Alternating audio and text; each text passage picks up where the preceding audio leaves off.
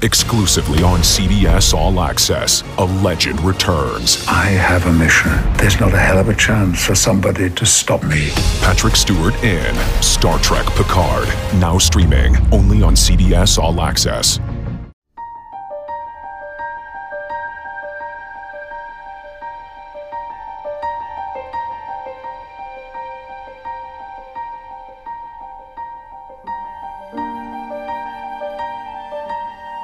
Hey everyone, I'm Dominic, Patten, Senior Editor and Chief TV Critic for Deadline Hollywood, and we are at the end of the Star Trek Picard Podcast Season 1, as we are at the end of Star Trek Picard, which just dropped a little while ago on CBS All Access, its final episode. Now, Episode 10, let's be honest, is really part 2 of a 2-part finale that was co-written by showrunner Michael Chabon, but also more than anything, I'm looking at this as a movie, because that's really what this is. And with that movie, we have director Akiva Goldsman joining us as he did last week. And today, back for the first time since our very first podcast, is Admiral Jean-Luc Picard himself, Sir Patrick Stewart.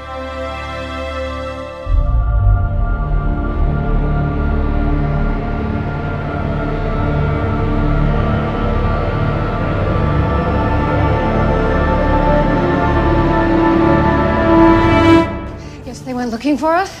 We'll worry about that later. Status report on the Romulans. Come on, Doctor. The attack wing is 7 minutes from planetfall. Any sign of Starfleet?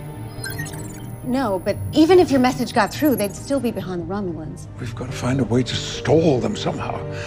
And, of course, hope that the Federation arrives. Yeah, and then? I mean, say we do find a way to hold off the Romulans.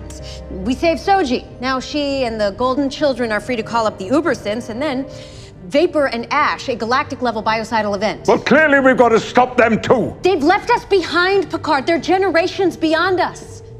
In one sense, yes. But in another, as you said, they are children. And until now, the only teachers that they've had are a couple of hermits and the fear of extermination. But fear is an incompetent teacher.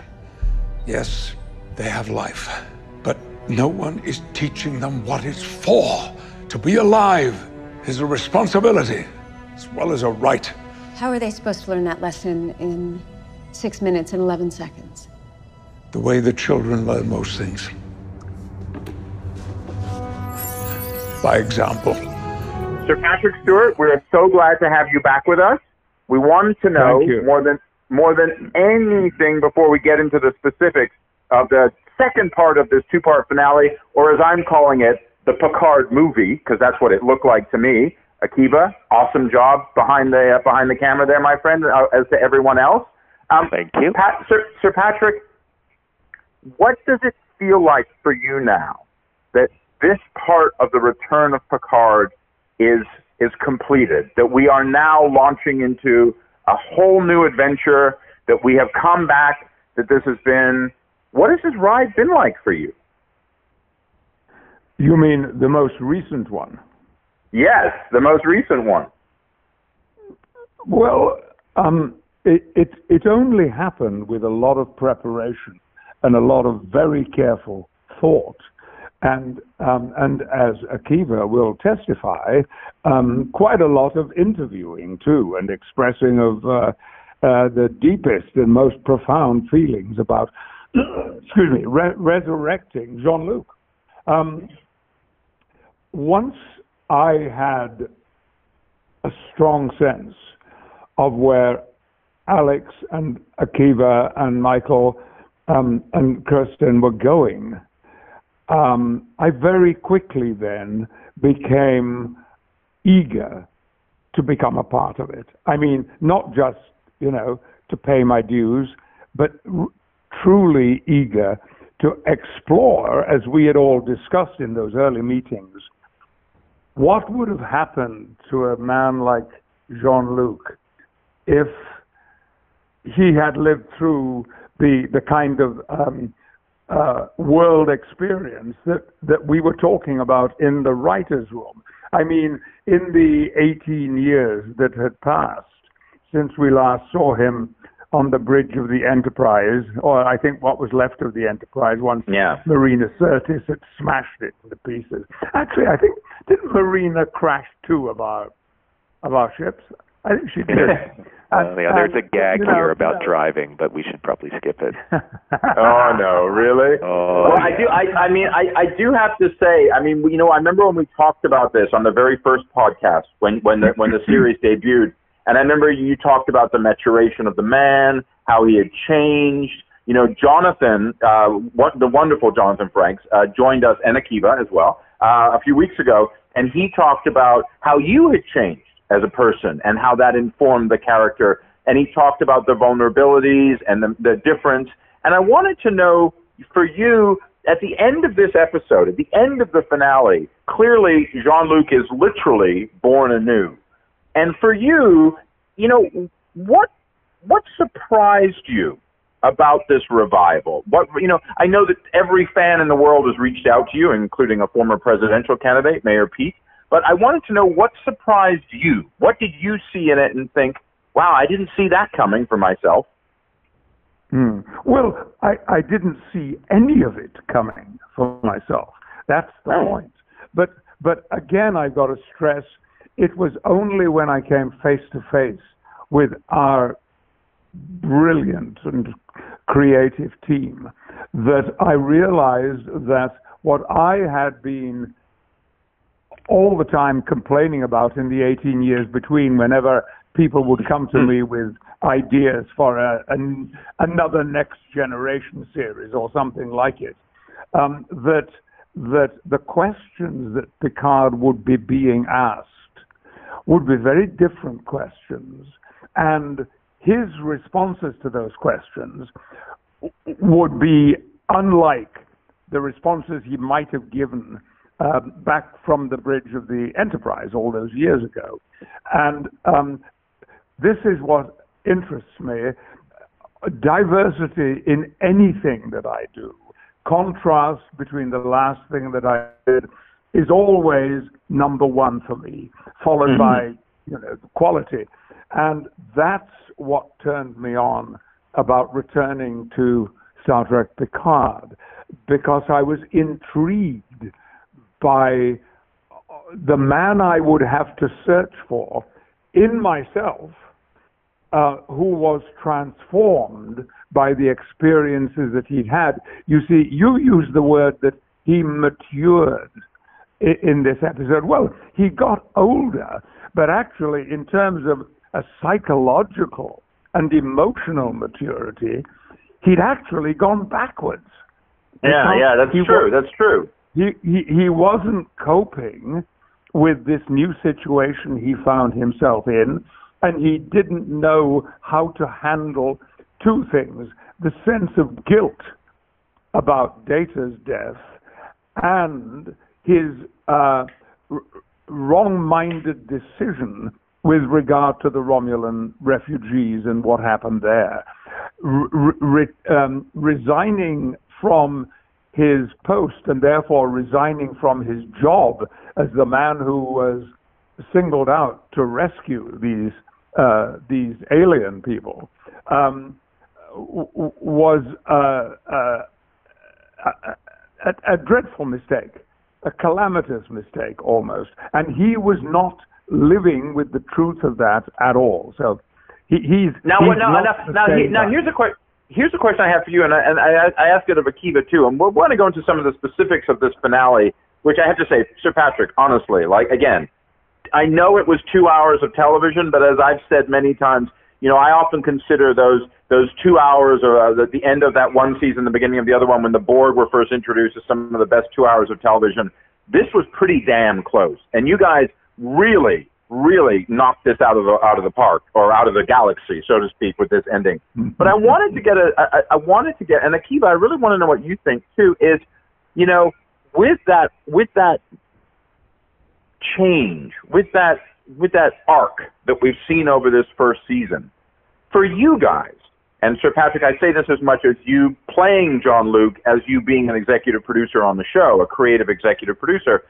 Where is Jean-Luc now, as he says at the very end of season 1 finale, engage, and his new team take off into the galaxy together. Where is he at now?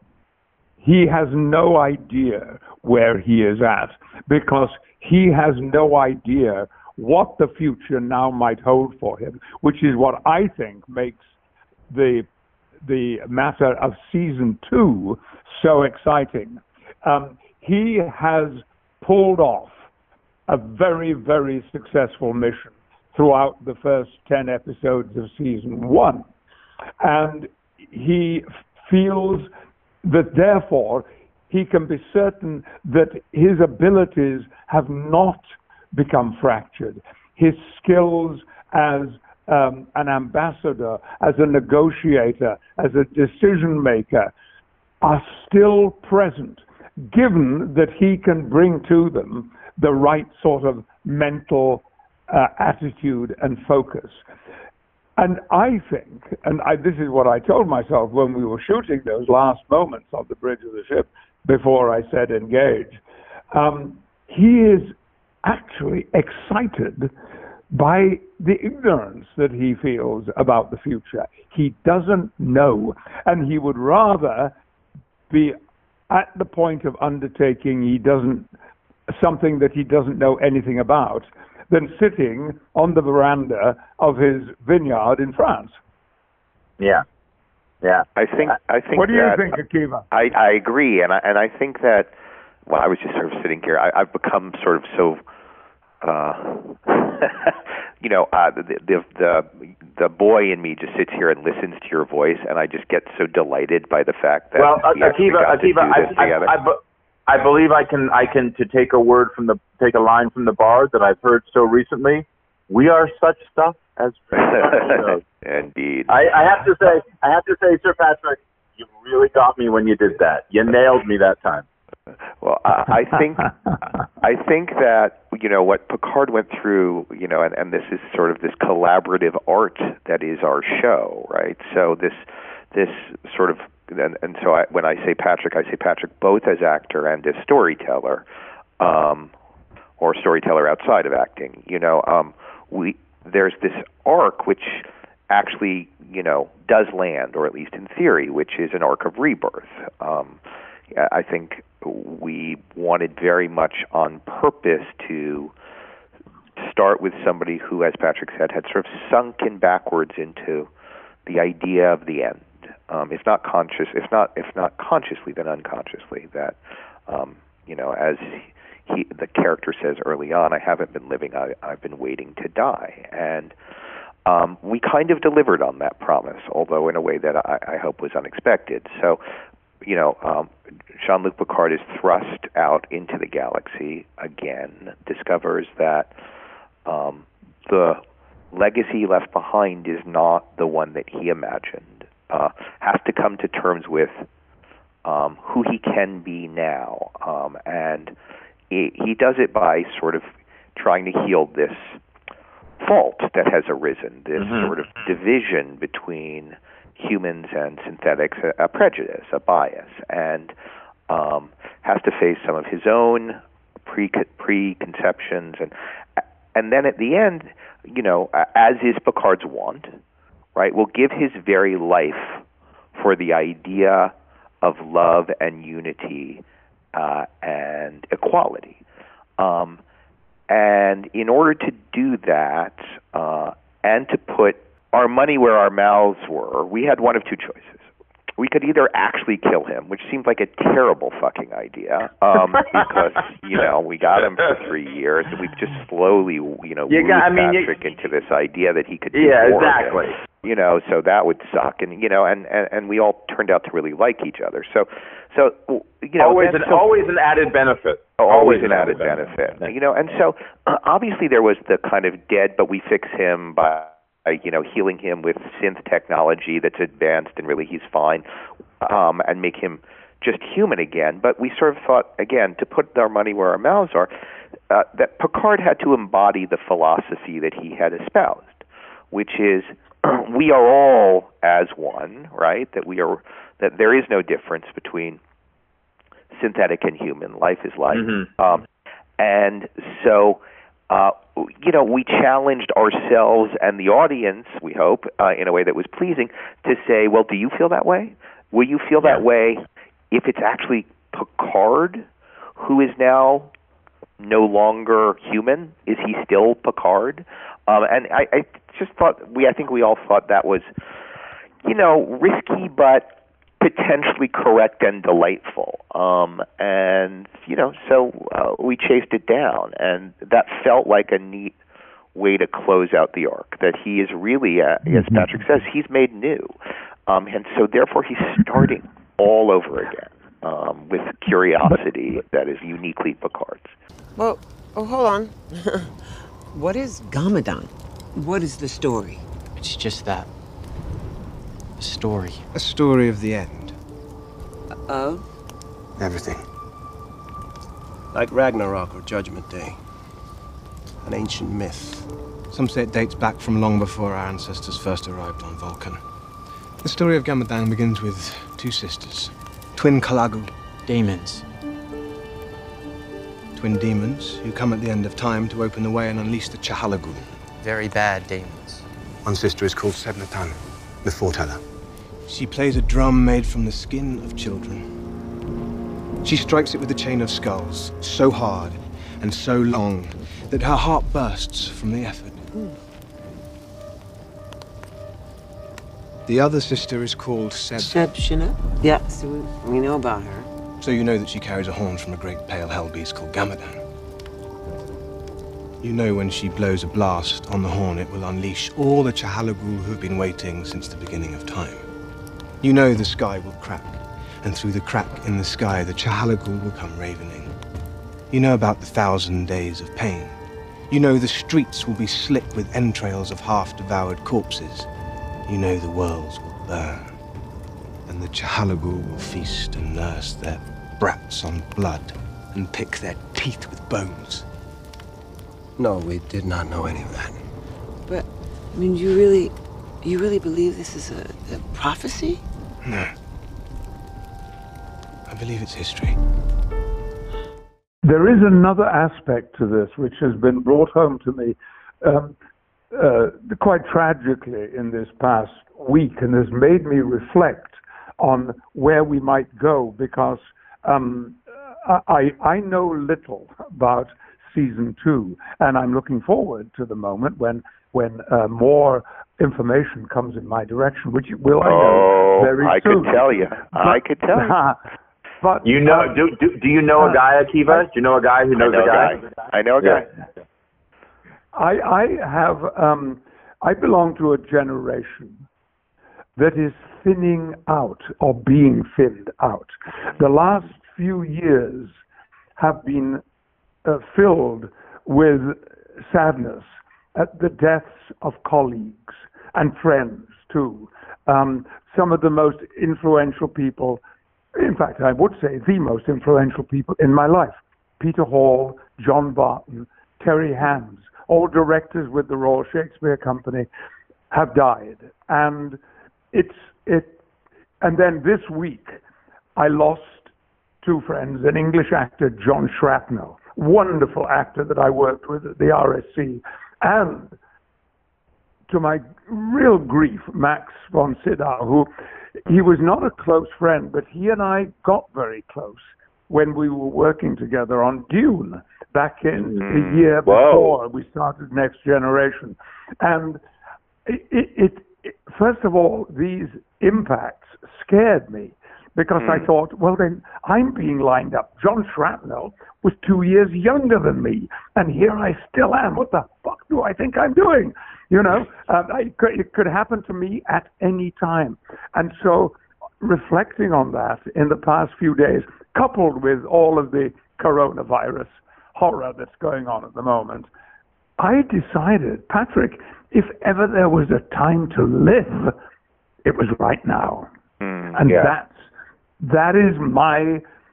that's going to be my approach to whatever lies in the future, because I don't know. I know we've got season 2 in preparation, but that's it. And I think I can bring some of that same quality about still being alive to Jean-Luc in season 2. And it's something that I would look forward to talking to you and to the rest of our team about in good time. Yeah. Well, Patrick, I would like to say you can certainly talk to me about it as well. But it's as you say that, it makes me think of that.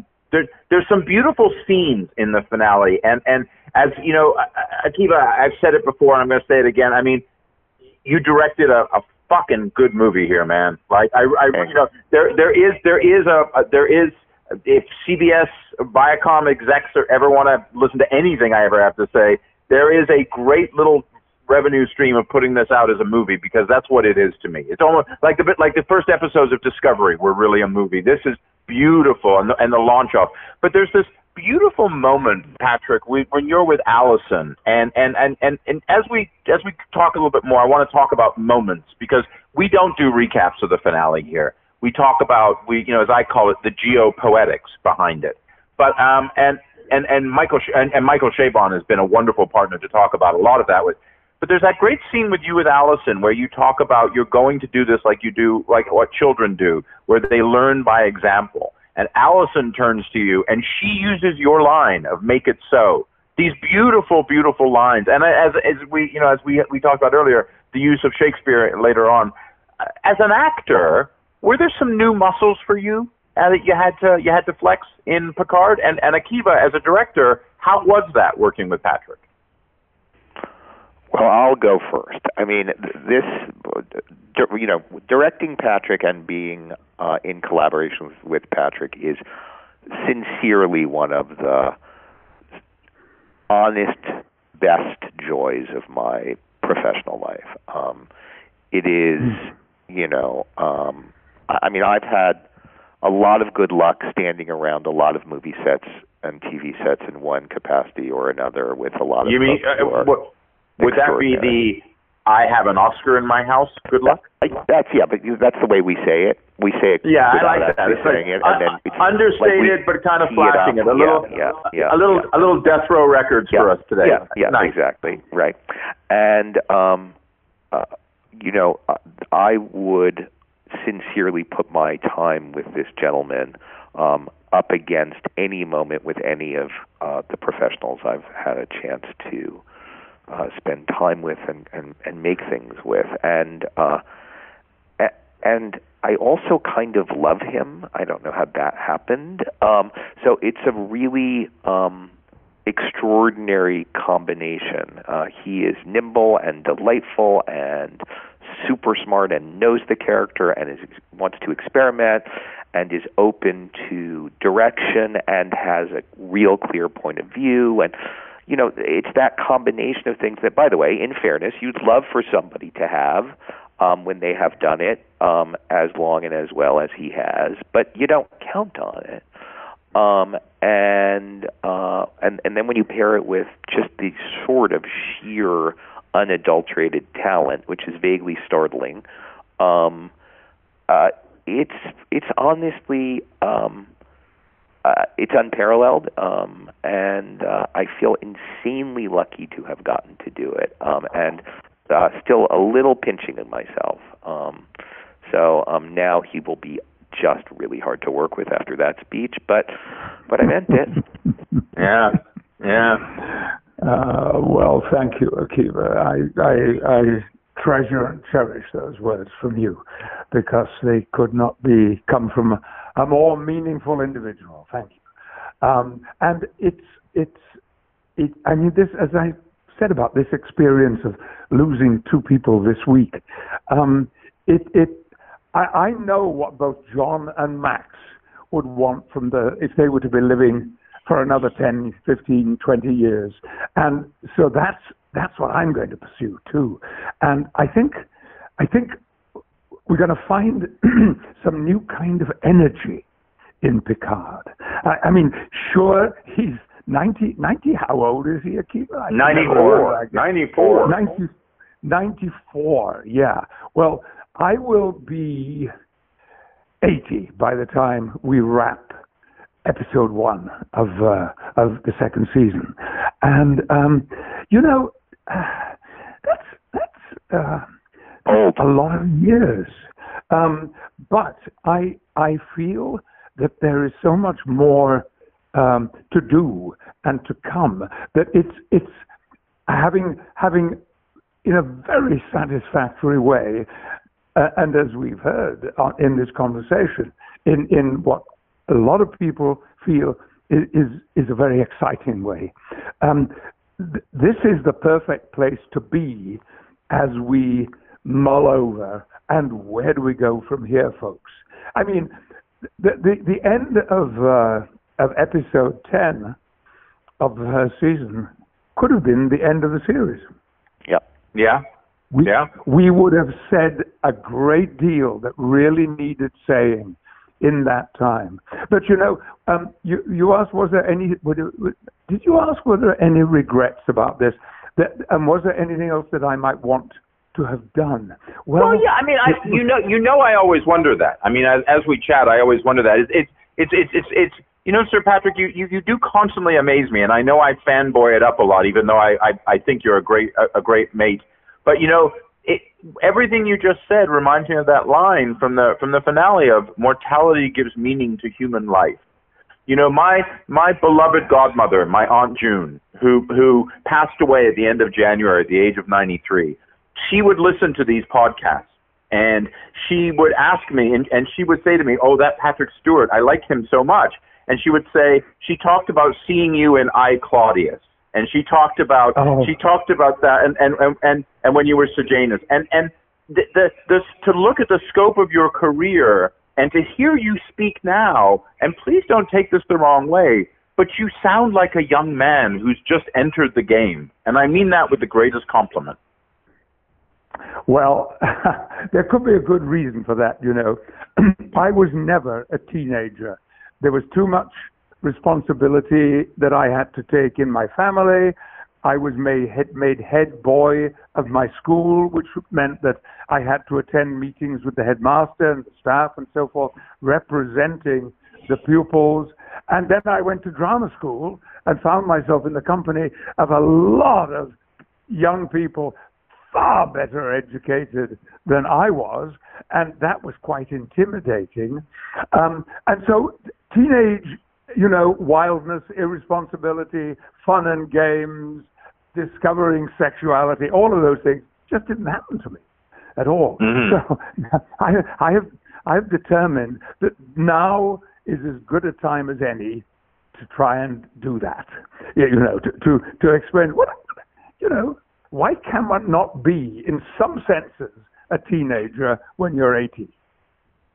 Well, let me ask you, and Akiva, I would love to get this from you, too, because this is something I know many of our listeners wrote into me after we did the 2 episodes with Jonathan. And Jonathan so profoundly spoke about, and Akiva was there for that, profoundly spoke about his relationship with you, his pleasure in directing you, his pleasure in being on screen with you. And we got to tell you, everybody kind of jumped when acting Captain Will Riker shows up in this episode. It sort of feels like here comes the fucking cavalry, and it also is Admiral Picard's bet paid off. So I wanted to know from you, and also to talk with Jerry, obviously, but specifically with Jonathan, what has that been like, re-engaging with your old friend like that on multiple levels creatively on this show?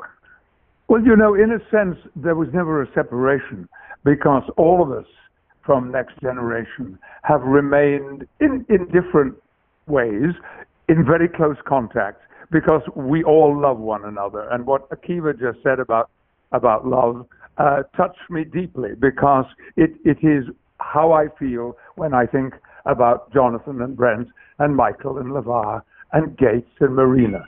The same thing. So that was just like we were going for dinner at the Tower Bar when we met on the set, except we weren't. We had lines to learn and he had directing to do. But in one sense, it was as if nothing had ever changed. And because when you work with someone a lot, it's why I've always been drawn to permanent companies. I love the idea of the ensemble in a group of people who work creatively together, week in, week out, month in, month out, year in, year out, and so forth. And that's what it's like with these people. What is extraordinary about Picard is that the principal group of actors in our new series already feel the same way that I feel about the Next Generation cast. I love them all. I admire and respect them all. They're all decades younger than me. But it not only doesn't matter, I actually love it, because the energy that they bring me and the methods of work that they employ as much younger actors, I so respect and find inspiring that it's just a continuation of everything that happened on Next Generation. And Akiva, I've just lifted something up off my desk, because we're in my study here. It's just four lines of an ode written by the poet Horace. So they're very ancient words, and I suddenly had them in my hand and knew that this could apply to season 2. They're as following: happy the man, and happy he alone, he who can call today his own, he who secure within can say, tomorrow do thy worst, for I have lived today. That's Picard. And that Horace can write. Yeah. Yes, now I feel like we've just had the perfect ending to the end of the first season of Picard and the podcast. And Sir Patrick, we love having you with us, and we're so glad you joined us. And you know how people feel about the show. But Akiva, if I can, I almost want to add an epilogue, which is, with Sir Patrick's poetics, can you give us a little hint of where we're going in season 2? Well, I mean, to say no is not entirely coy, because we're still working it out. I think that what we want to do is what we sort of promised, I think, at the end of season 2, which is what we want to do is what I think we promised at the end of season 1, which is a new day, and a new, reinvigorated, reborn, and therefore most essential Picard. But how we do that, I think the only thing I can tell you is we hope not to do it in precisely the way you expect, and we hope that to satisfy you nevertheless. Well, we've definitely, I would say, been satisfied immensely with the feast that is season 1. Thank you so much, Sir Patrick. Thank you so much, Akiva, for joining us. And it's been a great ride. Thank you. Thank you so much. And Akiva, I've got a feeling I've talked too much in this podcast. Yeah. So I promise you, I give you my word in front of witnesses, next time we're face to face, it's your turn.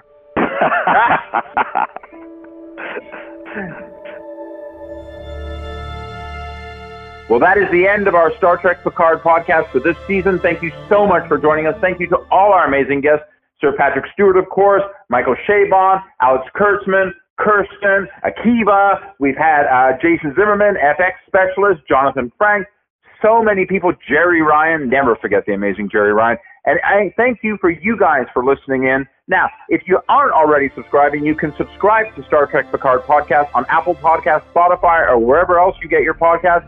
But we've really enjoyed this ride. Thank you so much. And as the great man himself would say, engage.